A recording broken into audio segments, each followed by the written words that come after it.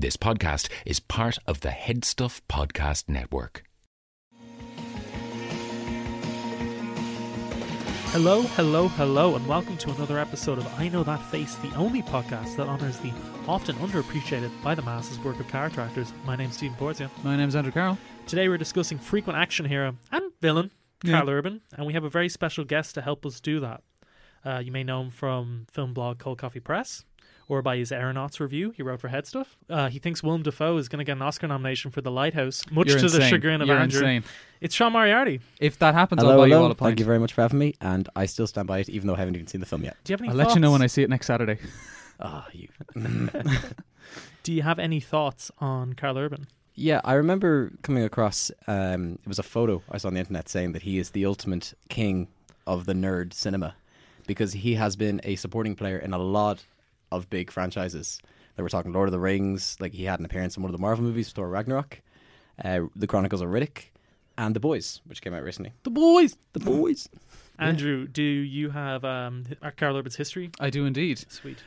Karl Urban was born in 1972 in Wellington, New Zealand.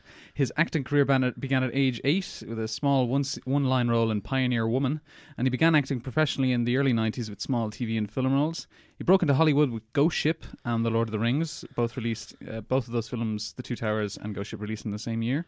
And since then he has co-starred and supported in numerous blockbusters, and in 2019 he returned to TV with The Boys on Amazon. The questions I want to lay out for this episode is that, Karl Urban's so handsome. Yeah. He's 6'1". He's the closest thing to a conventional Hollywood leading actor who we've covered on the show. The ultimate Chad. He's a star, and has had sizable supporting roles in 2 Lord of the Rings, a Bourne, 2 Riddicks, 3 Star Treks, a Marvel, and he also has had lead roles in like big budget Hollywood movies. Yeah. So how come Urban is not a household name, and how is he a character actor? And I don't choose to answer this now. I think we can work through the reasons throughout the show, maybe saving our conclusions for the end. Yeah. But I think that's an interesting lens to frame this episode through, because he's a lot different to the people we've covered already on the show. I'd bring it all down to bad choices, to be honest. Yeah. Bad choices by either him or his casting agent. Yeah, just so, yeah. Pathfinder, he was like, oh cool, Native American Lord of the Rings, and it just wasn't that. Even though I'm not Native American, which is a big problem. Yeah, a real problem there.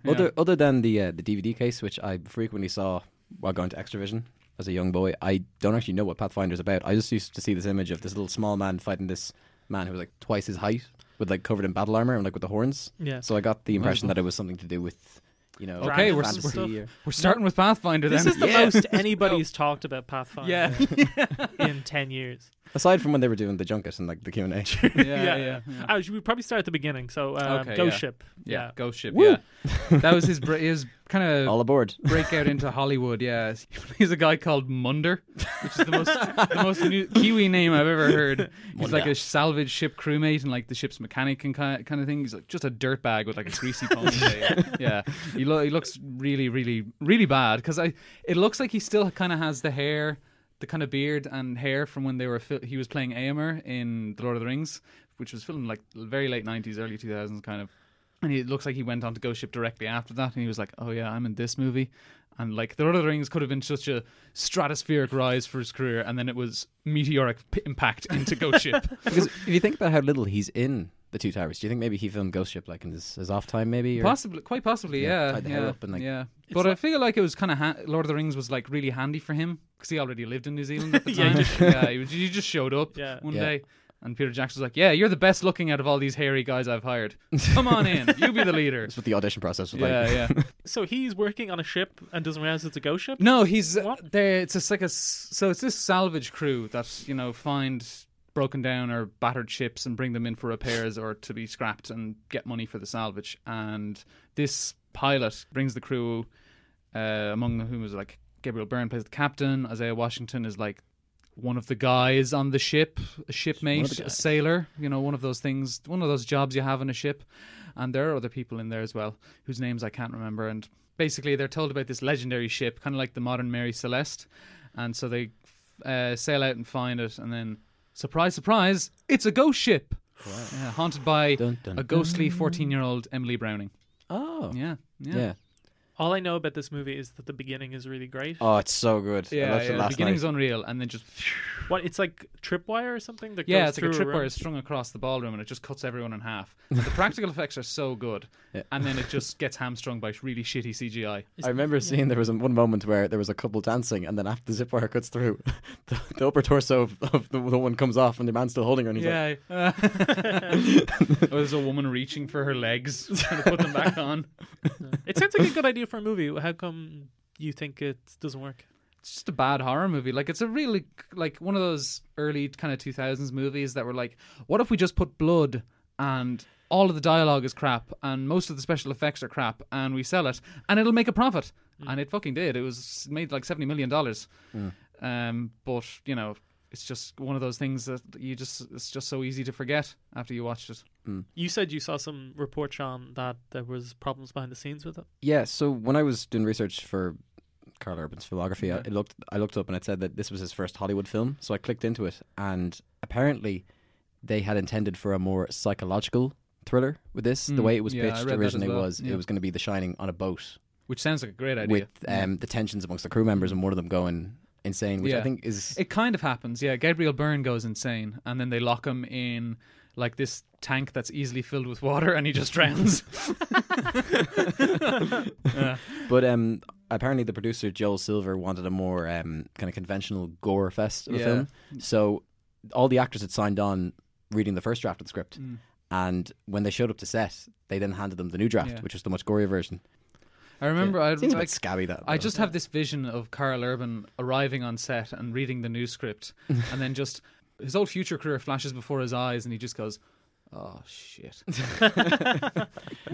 You were saying as well about the poster. There's like a great like Yes, tagline. the tagline is "See Evil," but spelled SEA. But the font is so big that it looks like it stars an actor called See Evil. That's the name of the ship they used. Yeah. his sea debut.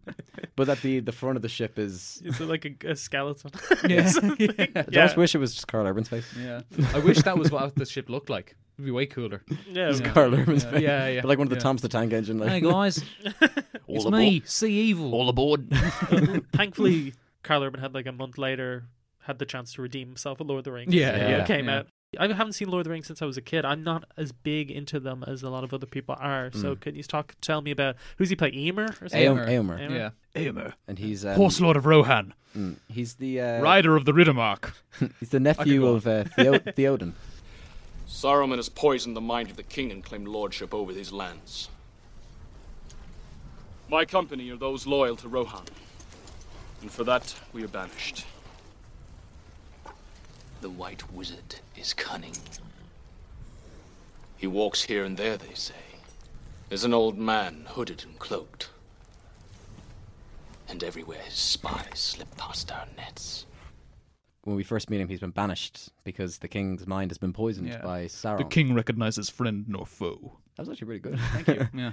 But did you guys see this as well? There's a goof in that film, like a little blunder, where when he's talking to Aragorn and Legolas about the fate of Pippin and Merry, when he gets on his horse before he gives the Hope has left these lands? Yeah, yeah. His sword falls out of his holster. So it's like, no wonder he got banished. Like, Yeah. he can't even take care of his sword. Useless, yeah. Like Mr. Bean. Yeah, Yeah. But I read as well that his role in that film wasn't as big. Apparently it's more prominent in the books. It is, yeah, yeah, yeah. But he does have some great moments in that Yeah, film. he's got some great lines and some good moments, but I feel like he kind of gets lost in the ensemble a bit. Yeah. His arc could have been better, along with his sister Eowyn's arc could have been better had they just killed off Theoden in the Two Towers and had them be like joint heirs or whatever of acting king and queen or whatever of Rohan.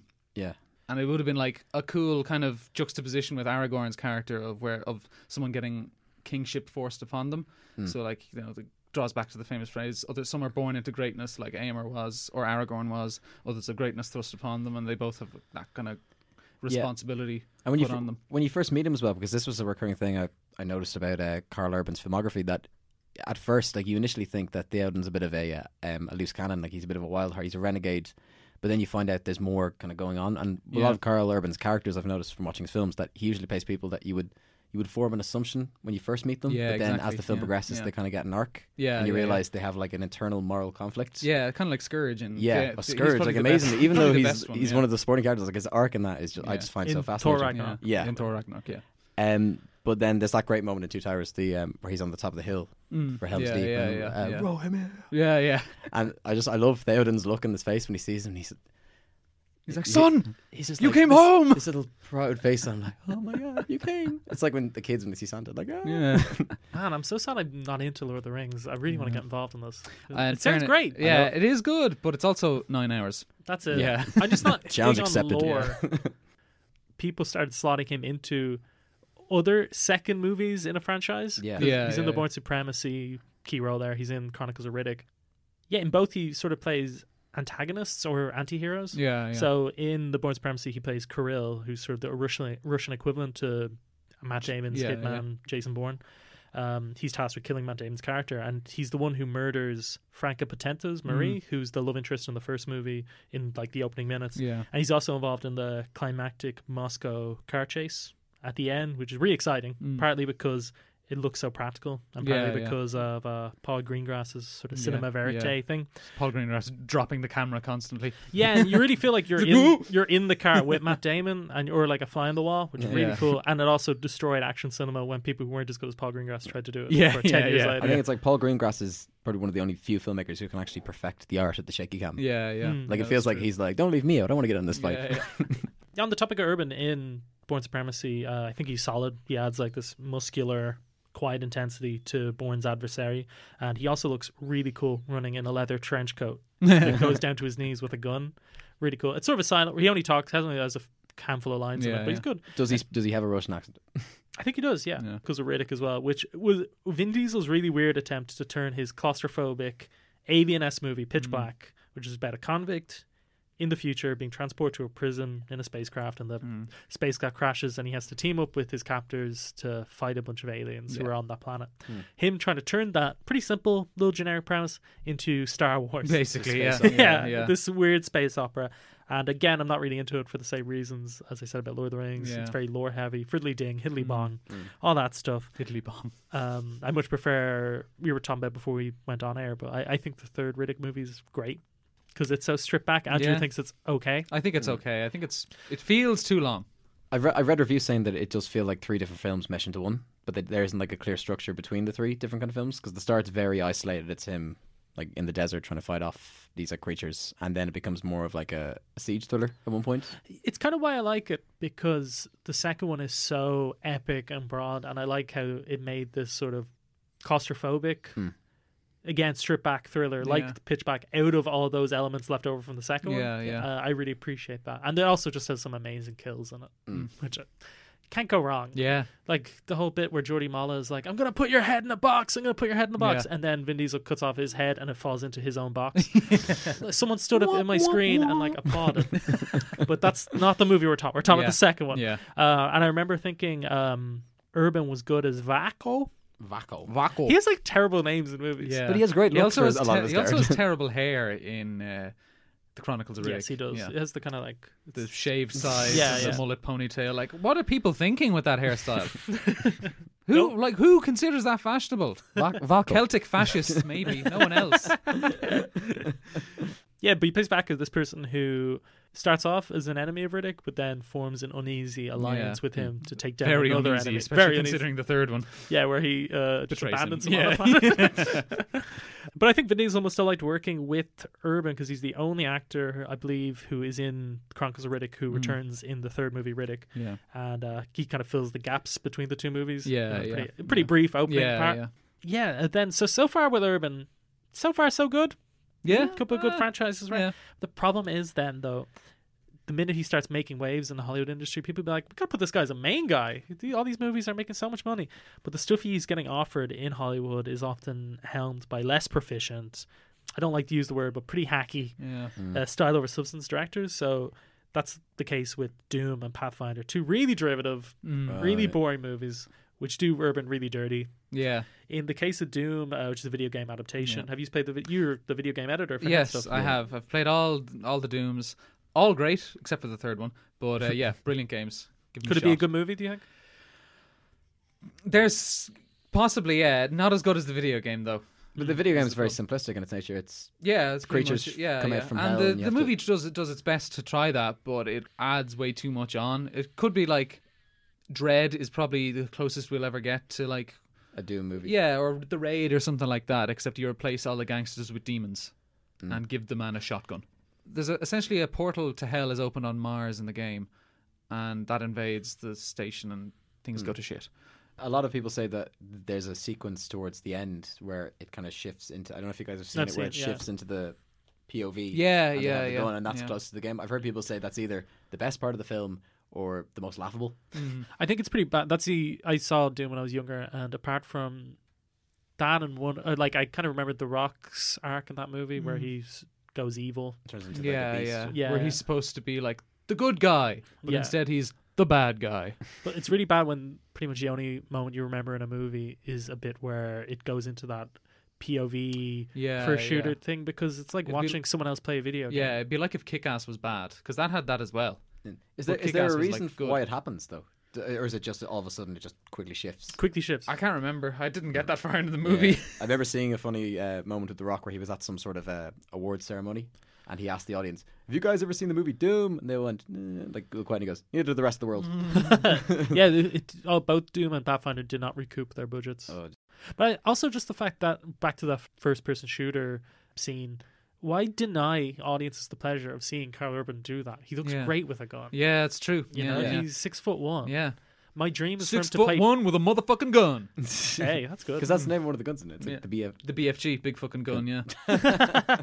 But in the lead up there, like, we've seen that he's being attached to these projects. But I think one of the recurring things is, like, whatever he's in, whether it's good or bad, he's always giving it his all. Like, he's always trying to make an effort. Like, and even in something like Priest, which we'll get to in a bit, but like Priest, his character has a really cool look in it, and he's like having fun in like when he's surrounded by a bunch of like stoic, bored Paul Bettany's and Maggie Q's. I feel like if he didn't try, he'd probably stop getting cast in these movies. The stuff that he gets offered lead roles in often just feel like cursed things. yeah. You know, and even the good ones. even the good ones, Yeah, like Yeah. Dread or a lot of whatever, problems. yeah. You know? Dread, Dread. So Doom was directed by Andrzej Bartkowiak, who directed Exit Wounds Oh, wow. and Cradle to the Grave and Romeo Must Die, the DMX trilogy. Yeah. So not really. Wasn't Jet Li in two of those? I think he is in Cradle to the Grave Yeah. and Romeo Must Die. Yeah. Right? Yeah. But not really a guy with a lot of vision. Yeah. I think he was a cinematographer and he worked on a lot of good movies, but I think as a director, he doesn't have much of a voice. And then, similarly, Pathfinder is directed by Marcus Nispel, who's a notable music video director in the 90s, who then later transitioned to movies. And it centers on this Viking kid. His people are slaughtering a Native American community in America, and he's left behind for showing mercy against a young Native American boy. So he's subsequently raised by the Native Americans. And as an adult, he's played by Karl Urban, and he must defend his new tribe when the murderous Vikings return, led by a psychopath. Yeah. Pretty amazingly played by Clancy Brown, Yeah. someone who is like 10 times above the piece of crap he's in. Yeah, yes. You know? Mr. Krabs. It's weird because he doesn't do a good job of protecting his tribe. It's hard to keep track of. There's a lot of different communities of Native Americans. Yeah, so yeah. you see some of them being slaughtered in these very chaotic, very Paul Greengrassy action scenes, Yeah, except yeah. he's not like Paul Greengrass Yeah. and can't handle it. And so then when other Native Americans show up, you're like, oh, I thought you all died. Oh, okay, cool. And then he has to defend these people. Yeah. And then the whole part of the movie is the Vikings are trying to find the next village of Native Americans go to, and he's Yeah. trying to guide them and like lay out traps for them Yeah, yeah. and stuff. And you're like, there's more. There's a third Native American. Yeah, there's a third act. I actually will say the last act of the movie, which is set in a mountain cliffside Yeah. and involves ropes, and it's like a trap where Karl Urban has to knock down the they're all tie each other with ropes to stay safe, and then he knocks out the person at the back, so they all fall down, and him and Clancy Brown have this sort of sword fight at the edge of a mountain. Really good, but it's ruined again by they put stock footage of avalanches in. Oh no. They fall. It looks so bad. I feel like it's a movie with a few good ideas and some really poor execution. Because there's the bit where they're like the sled kind of chase. That's really Where good, he actually. Goes down the mountainside on his shield, and he's chased by Vikings on sleds. It's a good idea, but it doesn't work because Karl Urban is just gripping the shield. Yeah, and and they kicking they people. shoot it like a Formula One race. Yeah, It's yeah. on. You're like, it couldn't go this fast. Yeah, you know, yeah. like you would just slowly go Yeah. down. Yeah. I feel like if they kind of heightened it a bit more and gave it like a real comic book edge where he stands up on the shield and starts hacking at people, then you've got a movie. And then it plays the Beach Boys. Yeah. Everybody go surfing. I get around. It sounds like from the way you guys are describing that it's kind of stuck between two different themes. Like it's trying to go for a more serious edge, and then it kind of delves into the more hackneyed kind of. It's very 300 Zack vibe. Snydery in that it's like, blood, slow mo, monochrome images, Yeah. new metal. The Vikings look insane, Yeah. which is actually a bit of it. I kind of like. They look like people that auditioned for Slipknot and weren't let in. 'Cause Yeah. they were too extreme. And there's even that story where they hired, I'm not sure if it's true if they hired thing, but people complained saying like Vikings didn't wear horned helmets. Like Yeah. that's known to be a lie. Yeah. And they were just like, we don't care. And then they just didn't hire Native Americans. You're like, no, Native Americans weren't white. And it's like, we don't care. Yeah. Oh, that's the thing as well. Like it's Yeah. a straight up white savior Yeah, movie yeah. without any sense of like irony about Yeah, that or yeah. subversion of that. It's also very like such a Lord of the Rings and Apocalypto ripoff as well. Yeah. But without any of the great characters in those movies, the iconic set pieces, or like any interesting take on its genre. Yeah. So it's still a bit really disappointing. And I think Karl Urban, again, there's like little moments in his character that are a bit decent. Like he has a friend in the movie who's mute and he kind of succumbs to his wounds very quietly. And you see the look of sadness in Karl Urban's eyes, Yeah. and you understand how devastated he is without having said a word. And then he only gets to mourn for 8 seconds because right after he gets attacked by a Viking, and he has to shift from mourning into like action mode. Yeah. And it's quite a good moment, but like they're kind of few and far between in the Yeah. movie. From the way you're describing it, it sounds quite beautiful. Like it sounds very That kind of bit's- poetic. Yeah. Yeah, if it Nice. wasn't for the shit brown paste smeared over the camera So lens. the movie is so garish looking. Yeah. Yeah, but he does sort of rebound after these two failures. He takes a 2-year break, and then comes back with Star Trek. Yeah. I almost said Star Wars. Star- Star Trek. When Star Trek, the movie, the one that came out in 2009, was it? Yeah. What I found out then was that Star Trek has never really ended since the 60s. There's always a new series, there's always a movie, or at worst, there's always a novel tie-in to something or a board game. There's a TV show happening right now Yeah. that no one watches. The Netflix one, wasn't it? Yeah. Do you watch Discovery. it? No. Do you watch it? No. No I one was watches it. never a Trekkie growing up. I love Star Wars, but I never actually got into Star Trek growing up. It always just seemed like it was I think secondary because thing. Star Trek is kind of like my friend who's a big Trekkie has always described it as kind of like this utopian human ideal and the challenges it faces when it interacts with like other alien races whose ideals don't match those of humanity. To be honest, the whole sci-fi utopian ideal sounds really boring, frankly. I'll be honest. And J.J. I'd Abrams rather is watch like, two people put on fi- some Beastie Yeah, Boys. yeah. I'd rather watch two people more fight lens with, flares. I'd rather watch two people fight with laser swords. Mm. You know? And I think that's what I Then feel set that phasers to stun. that was Give me a J.J. break. Abrams' take on Star Trek, where we take some of these interesting ideas, but then we just make it Star Wars. Yeah. Yeah. And it's great. Yeah. I really like those movies. I really like, especially with the first one, that he directs it with such a hyper visceral kind of sense that like the warp drive and that just feels like. Colors are Or like- beautiful. Oh, my And the Trekkie lens friends are flares. going to hate me for this. There's that Sorry, great, Stephen. there's that Sorry, great Liam. moment where It's okay, at the Andy. start the attack on the ship and the woman that gets sucked out into space, but as she gets sucked out, all the sound cuts out. Yeah, It's such yeah. a great like sound design moment. I'm pretty sure it did get nominated for like sound design or sound editing Sure it did. at the Oscars. But yeah, and Karl Urban as well as who's he playing? Plays Leonard Bones McCoy. Leonard Bones. Damn it, Jim, I'm a doctor. Not a pathfinder. Yeah, he plays the comic relief in these movies, which is something he said he was very happy to do because he was tired of the action-oriented roles, and I think he's really delightful in it. There's something, he has this very deep tenored American accent, and the character is very irascible, but that anger often comes from a very human and emotional place, Yeah. making him a nice counterbalance to the very measured, logic-driven Spock, who he often refers to as a pointy-eared bastard. Yeah. Pointy-eared bastard. And there's that bit that, are you out of your fucking mind?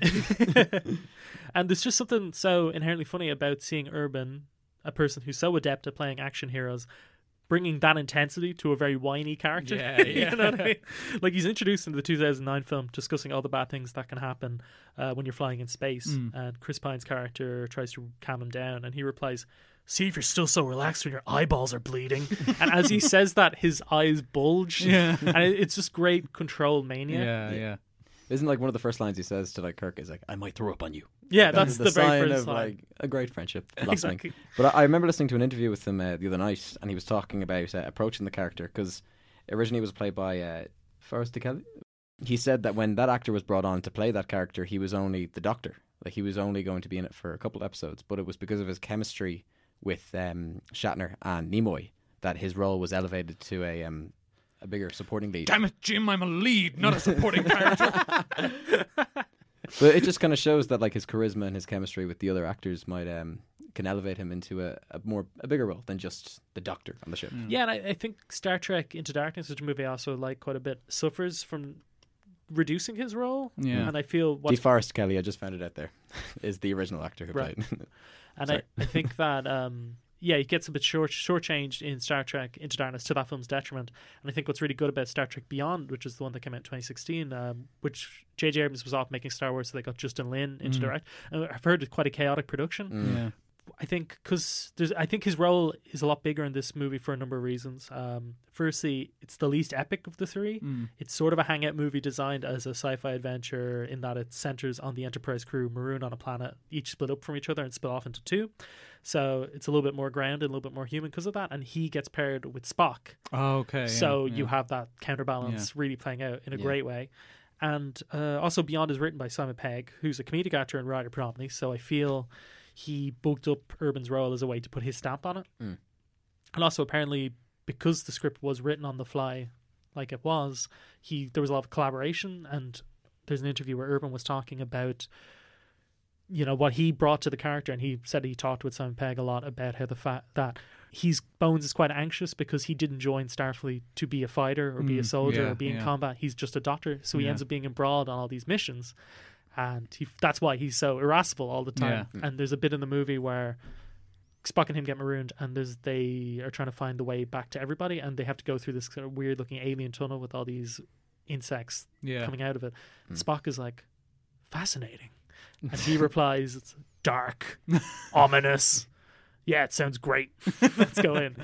There's all that stuff, and it's really funny. I think the connection between Spock and Bones, it's definitely more developed in that film. And there's that great moment where after they land and he's injured and he's trying to distract him, it's like, "What's your favorite color?" And he goes, "I failed to see the rifts." Yeah. Or there's that really good bit where earlier on in the movie they set it up that Spock and Uhura? Uhura, yeah. Uhura- Zoe Saldana's character. Zoe Saldana's character have broken up, and she tries to give him back a necklace that he'd given her, and he says, "No, it's not a Vulcan tradition to take back necklaces." Such a nerd. And later on in the movie, they realize that they can track where she is when they get split up from that necklace because it has a radiation trace on it. Oh, okay. And Jim is like, "You gave your wife radiation?" And he's like, "Well, it's actually harmless to the human skin." Oh. But it leaves off a faint trace, so it can be used as a tracking device. He's like, "So you gave your wife a tracking device?" And he's like, "That was not my intention." Like, really good comedy that is also good character Perfect building odd as well. couple. Yeah, it's really good. Yeah, I like Beyond. I think it's definitely the more loose out of the three. But Yes. it's still fun. And then after that, he, I think, explores that fun side a little bit more. Red.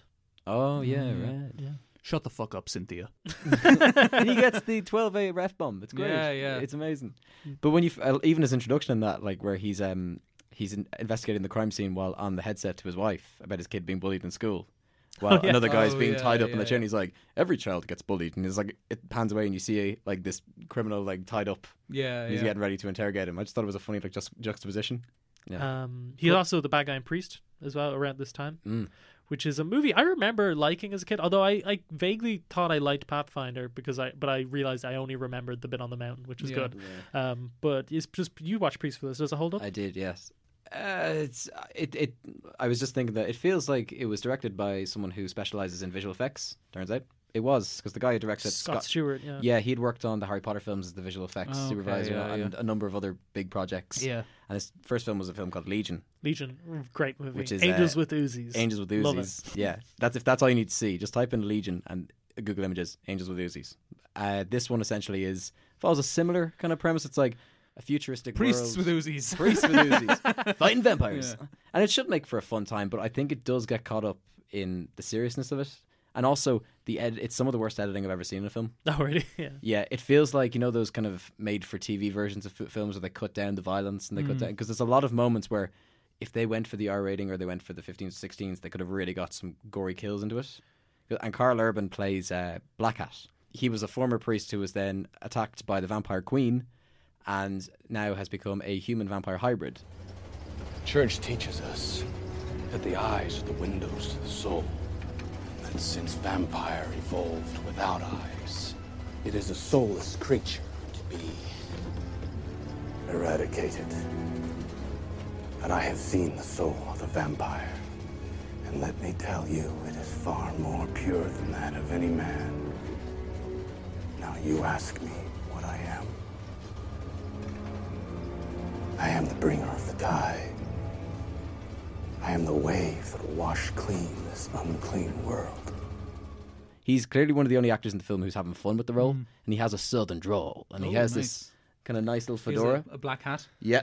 And there's one moment where they keep panning to this giant train. It's like this train that's bigger than a normal train, and it's carrying all these prisoners. And My God, it's like a train, but bigger. 2 trains. But there's a bit where Lily Collins is in it, and she's this... turns out she's the daughter of Paul Bettany's priest character, and she's been kidnapped by Karl Urban. And we first meet him, there's all these kind of like... Surely that goes against Catholic doctrine. But when we first meet Black Hat, there's all these like little minion vampires, and they're like, let me have it, I want a feast on it. And Karl Urban puts his hand on one of them and flings him back, but like in a very dramatic fashion. That's always my favourite thing in vampire movies, the Renfield. Yeah. Or then Penny Dreadful. It's like a Ollie Alexander. Like people were just like, You master. And like there's other shots where he's like sitting on this kind of like chair, but he's like flicking his fingers like that, and he's interrogating Brad Dourif, who's in like 2 scenes in the film. Who I remember being really good. And he's like saying, you know what your blood tastes like? It tastes delicious. And then he just takes a big bite out of him. Ooh. And you can tell he's having the time of his life. Yeah, and I think he might be aware of how ridiculous it is. And it brings that element to it, because Paul Bettany's going around just bored out of his mind. Probably the cameraman's waving the paycheck behind the camera. Yeah. And Maggie Q as well. Who, Dance for me, Paul. Act. But I remember like listening to interviews with Karl Urban, like trying to see if he could bring anything to the character. But all he talks about is just like, I got to wear a nice outfit, I got a cool hat. So you can tell he's just like... And there's another bit as well, there's attack on a town, and it's like all blowing up to this orchestra music, and he's there conducting it as it's exploding, and everyone else is running around in terror and all that. So I feel like he got how campy this could have been. Yeah. Kind of like you wish everyone else was on his level. Kind of like how Brad Dourif understands how campy The Lord of the Rings could be when he's playing Grima Wormtongue, and he's like, why do you lay such troubled thoughts in an already troubled mind? And you're like, it reminded me of a lot of... Do you remember that film Dracula 2000? No. With Gerard Butler? With Gerard Butler. Yeah, I've never seen it. But there's Gerard Butler's audition tape came out for that, where he's got like the black wig on, and he's like really going for it, and he's like, I love the taste of your blood. Like, he's really going for it, and you think like, Jesus, this is a bit awkward. But what's even more awkward is he got the role. Yeah, there was no one better. I had to give it to him. And there was a line that I mentioned here. When he's talking to Lily Collins, when he's interrogating her, he says something along the lines of, if you're not committing sin, you're not having fun. And I'm like, that should be like the mantra for the entire film. Its biggest sin is that it doesn't have any fun with the role. He's also got a point. Yeah. To a degree. Yeah, he also has the best death in the entire film. When the train that's bigger than a normal train, when it blows up, he like leaps into the air into like a Messiah formation and just burns. He is also plays the villain in Pete's Dragon. Yeah, even though I think isn't his name like Gary or something? Yeah. I think he's like a villain in a kids movie, so it's not like he gets brutally murdered. At the end. Damn it, Gary. He just learns a lesson. I think he wants to hunt the dragon. Oh, okay. Because he doesn't realize it's his kid's friend. But I have to ask though, did you get a chance to watch Pete's Dragon? I would love to. I love David Lowery's movies. I love the Ghost But Story. I didn't see. I don't think it got a big release when it came out here. Yeah. And I haven't been able to catch up with it. Okay, Dread. Yes. We've got to talk about it, we which go. is, I think, the one completely successful movie where he has a leading role. Yeah. He more than shines in that role. Like, he is absolutely fantastic as that character. Beautiful chin. Yeah, that's it. Amazing chin acting. Because it's best chin actor in the world. It's a movie where he's playing not just a person, but also a symbol for law and order. Yeah. And He is the law. he's literally literally is a symbol because of the way his head is shaped. Like you don't see his face, you just see the chin. But he's got so much presence, and all of it's that voice that's so deep. Yeah. Your crimes include multiple homicide and the attempted murder of a judge. If you do not comply, the sentence is death.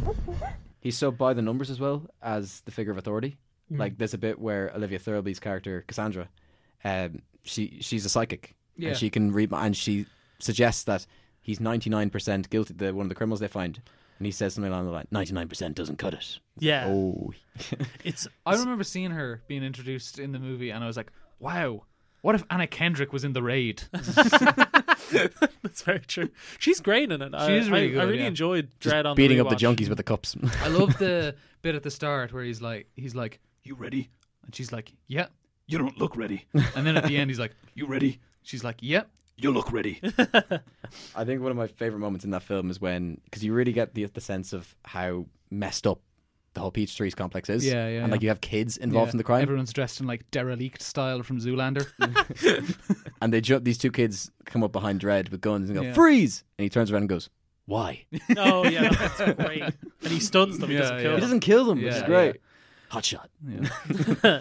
That was that's when you know like you're in for a good Yeah. 18 certificate Yeah, time yeah. when the first death that he gets. Yeah, it helps too that he's delivering this amazingly sparse dialogue from Alex Garland, which feels almost like new wave, French new wave, and how yeah. just tight Yeah. it is. And It's did, really good. Did you guys see it when it came out in cinemas, or did you? I did. Yeah. So I did saw you it in 3D. Oh, how and was it was the actually 3D? great because I believe it wasn't shot in 3D that they did the thing where they retro put into 3D, but it worked because of the slow mo. Yeah, Because the central premise in the movie is that Mama, who's the villain, played by Lena Headey, amazing So good. performance, Yeah, really, really good. incredible. horrible like character. Like Yeah, just really like nasty. Well, you like the reveal of what happened to Donald Gleason, because you kind of forget about that one brief scene he's in at the start, and then it comes back at the end. You're like, oh shit, yeah, she deserves everything she gets. Yes. But she's producing this drug called slow-mo, which slows your perception of time down to like 1,000%. Yeah, And so every time that's in 3D, it's interesting the way the bullets like fly through. For those who saw The Irishman, there's that cut in the movie where it's somebody being shot in the face and you see the bullet go through your head. Yeah. That's shot. That is in Dread yeah, 15 times maybe, and is always great. Yeah. It's always really interesting to watch. That's that great one with through the mouth and like. yeah, and you Oh, see his yeah, teeth yeah. coming out with the bullet. Ugh. It's a damn shame though the film just didn't perform at the box office. Yeah, yeah. And why do you think that was? Do you think maybe it was? I heard Karl Urban talking about it. He said that it wasn't marketed well in America, that people didn't know it was coming out. I think it came out after The Raid as well, and that was kind of a success in America. And and people were like, "Oh, it's just copying this." So a lot of people that would have gone to see Dread maybe didn't. Yeah. Yeah, because like The Raid, it all takes place in an apartment block Yeah. where everyone is out to kill the cops who go in. Yeah. But with Dread, it's a sci-fi because Yeah. it's set in this futuristic version of America Yeah. where I think in the world where everyone just lives The in ruins of the old world. Yeah, and like the a- megastructures of the new one. very good impression of this episode. Thank you. It's like the whole population of the world is from like Boston to LA, Yeah, and they just live in these massive skyscrapers, which is so cool. yeah, And And- it really does look like a city that's been ravaged Yeah. by like a nuclear holocaust. yeah, Like, yeah, it- totally. And they've lost the war against crime, so they have these judges Mm. who are cops but who can sentence you on the spot to death. Judge, Yeah, jury, and yeah, executioner. Judge Dredd is that. Yeah, And he does it, and Yeah. he's so commanding. Yeah. And I think it's a movie that proves that Karl Urban doesn't have an ego, in the sense that Yeah. he's just willing to be used as a prop as part of a great movie. Unlike someone like Sylvester Stallone, who when he played Judge Dredd took off his helmet Yeah. within like 10 minutes Yeah, of the movie. Enrage the fans of the Yeah. comics. Exactly, yeah. Mm. Do you think that Dredd, the Karl Urban movie, has had any inspiration on The Mandalorian, in the sense that that's a movie where the Mandalorian doesn't take his helmet off? I was trying to think, has that happened in a movie before Dredd? I only just saw it last night, and I definitely do. Now you brought it up, I do see some correlations between Dredd and the Mandalorian. That they're both ravaged worlds, and it's this very kind of everyone trying to make meets end by just like a society that's kind of got. There's no rules. I just think it's great that even if this movie was a flop and not many people saw it, it did lay the Yeah. seeds for something that was a lot more mainstream. It's Yeah, always great. yeah. Which Would is you like hard. to? Would you like to see more from that world though with that Dredd, or is it maybe too I would, much to be time honest, has I would passed? love to watch a half an hour Mandalorian type TV show just set in Dread, and every episode's him going on a mission. That's just really stylish and cool. That would be and he's my dream. He's expressed like interest time after time. That people are asking like, are we going to see Dread again? He's like, hopefully. The only issue is that apparently Alex Garland has moved away from it. He's like, I'm not interested anymore in doing that. And apparently, if the rumors are true, he may have had more of just been a writing more than just a writing credit. He may have. I think Karl secretly he directs the shit out of that movie. He tried to get a directing credit on it, and then him and Pete Travis, who was originally the director, who was left out of the editing room, ended up forming some agreement. Yeah. Very strange. Because it's Alex Garland wrote it, who went on to make Ex Machina with Donald Gleason from Dread and Annihilation. Yeah. So after, I think we should probably take these all in a group, but he's in The Loft. Yeah. Not great. Not great, no. Pretty bad. I mean, murder mysteries, those are usually fun. Yeah, usually. Now, imagine one that's terrible. Not one that has no mystery. And has very unlikable lead characters. And a twist that makes absolutely no sense. Okay. That I can't even explain because it's just The Loft centers around a bunch of people who like to cheat on their wives. And Karl Urban is the architect of the group. Architect of a building where they all take rent.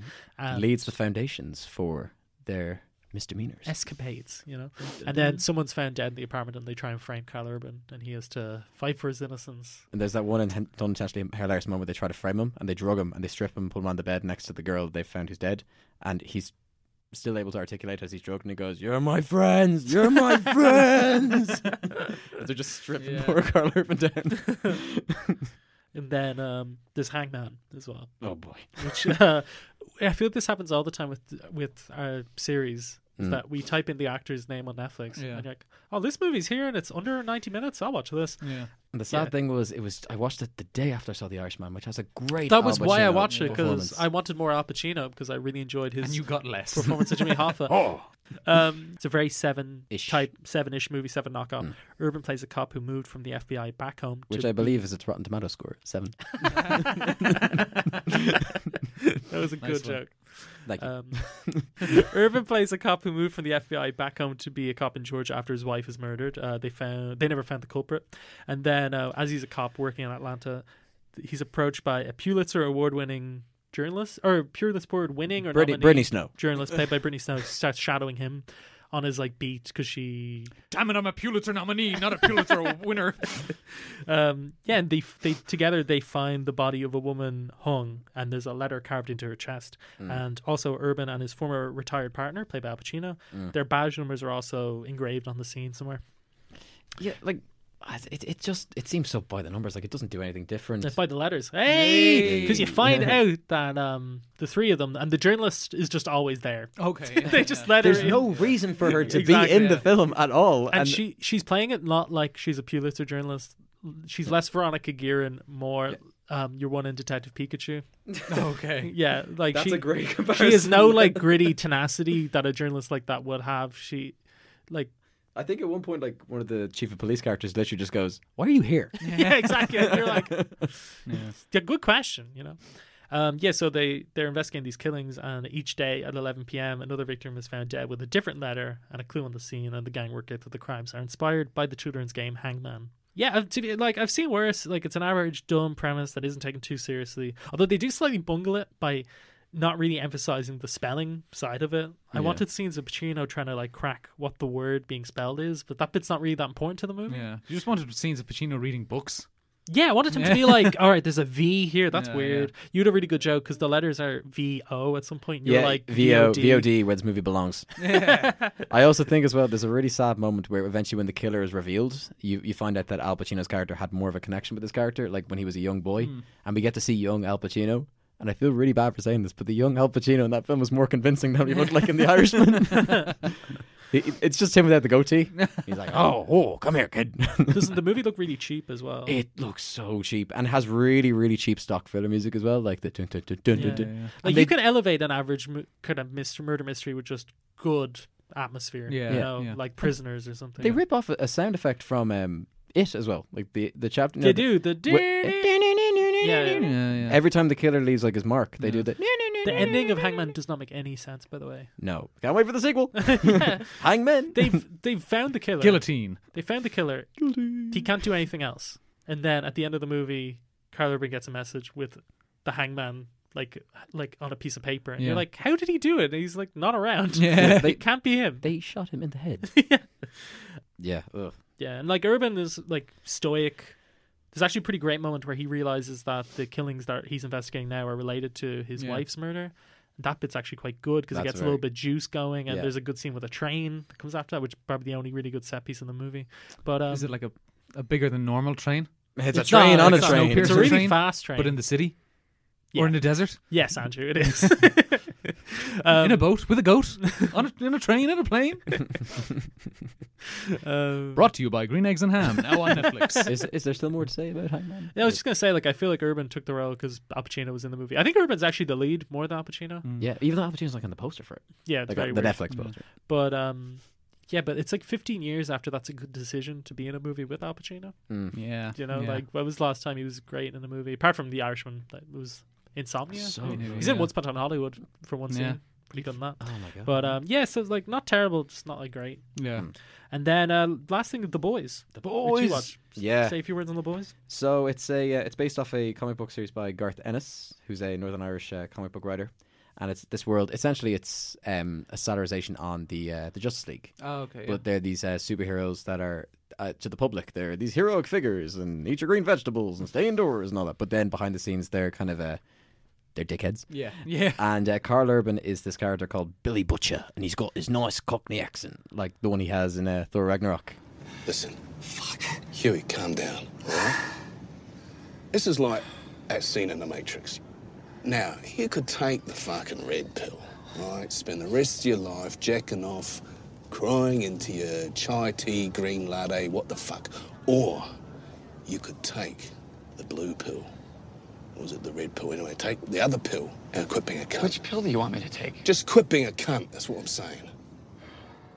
You find out like he's a very kind of loose wildcat, like Yeah.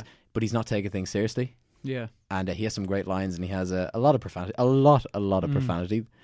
But he's always like, what I took note of, that he's always dressed in black. You find out that he was a CIA operative and he was very skilled at what he does. But he always wears like Hawaiian shirts over his black jacket, so you can tell that he's serious about his job, but at the same time he likes to relish and have fun with it, which you can tell Urban's doing as well, because this seems like an absolute ball to play this character. Yeah, totally. And And he while has we're on some the great moments as well, where he's to fight an invisible man, because one of the superheroes can turn invisible. When he's beating him up, like more and more blood goes in his face, and it kind of forms Yeah, like the yeah. outline, the visage of his character. yeah. And he goes, well, if it ain't the invisible... I'm not going to say that. And while we're on the topic of like another superhero movie, he's in Thor Ragnarok as well. Behold, And you did a very good metaphor my for stuff. his character. What was the metaphor? You had a metaphor for how that role sort of factors into his career. A little bit, yeah, because you find out Scourge, he's essentially this character, an Asgardian warrior who's never really been... He's had a lot of credits, but he's never been acknowledged for his Yeah. like battles and all Yeah, that. yeah. And he explains when Hela, who's the goddess of death, shows up, Played by Kate Blanchett, the villain of the movie.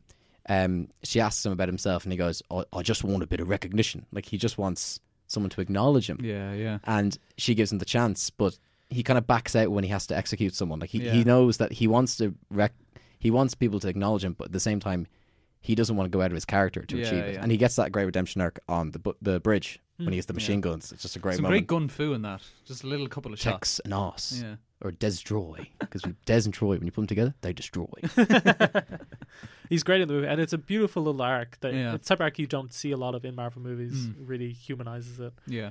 Shades of grey. Yeah. That thing always interesting when you're in a movie. The weird thing is, though, like, he looks like more like he belongs in Pathfinder in that film. Yeah, That's true. Yeah. Because he has like he shaved his Yeah, head for the role. No, Taika Waititi shaved his head.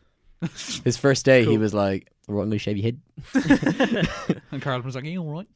And I love that moment where he says, "I have to announce you to the townspeople," and then Thor like flies off because Thor can like propel himself through the air, but he runs all the way there and eventually gets there after Thor has been there for like, and he goes, "Why isn't?" And then Loki appears and goes, "You had one job, just one."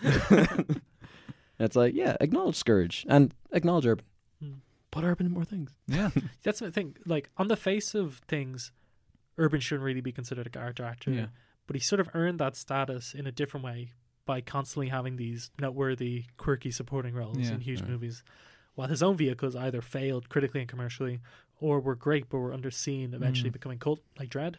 So I think the best thing he could be doing is moving to TV, where a lot of actors who struggled as leading men and character actors have found a second life, which Yeah. we talked about on the show. And given that he's mostly made his name in superhero films and tentpole films, I think there's something beautiful and poetic that The Boys, which is a satire out there, it's like a satire out there take on those types of films, is where he's found his most recent success. Yeah. Yeah. And definitely it's a great meaty role for him in terms of that. On surface level, it could be seen as, he's just there for like the punchline or there for like the joke or the swear word. Likeable dickhead. Yeah. But then when you find out more about his character, you kind of see why he does that. It's like a counter mechanism for the trauma that he has to deal with. Yeah. So I think we should probably wrap up because we're recorded for 63 minutes, which is our longest step ever. Yeah. But yeah. Good luck to our editor cutting this down. We love you, Charlene. No, it's great. It's great. Yeah, so subscribe to I Know That Face wherever you get podcasts. If you can, leave a rating, leave a review, preferably 5 stars. Yeah, that would be great. 5, 6 even. You can follow us on Twitter at I Know That Face P1. And email I Know That Face pod@gmail.com if you have any suggestions, or if you're somebody who works in film and would like to be on the show. Until then, see you later, cinephiles. Bye bye. Bye bye.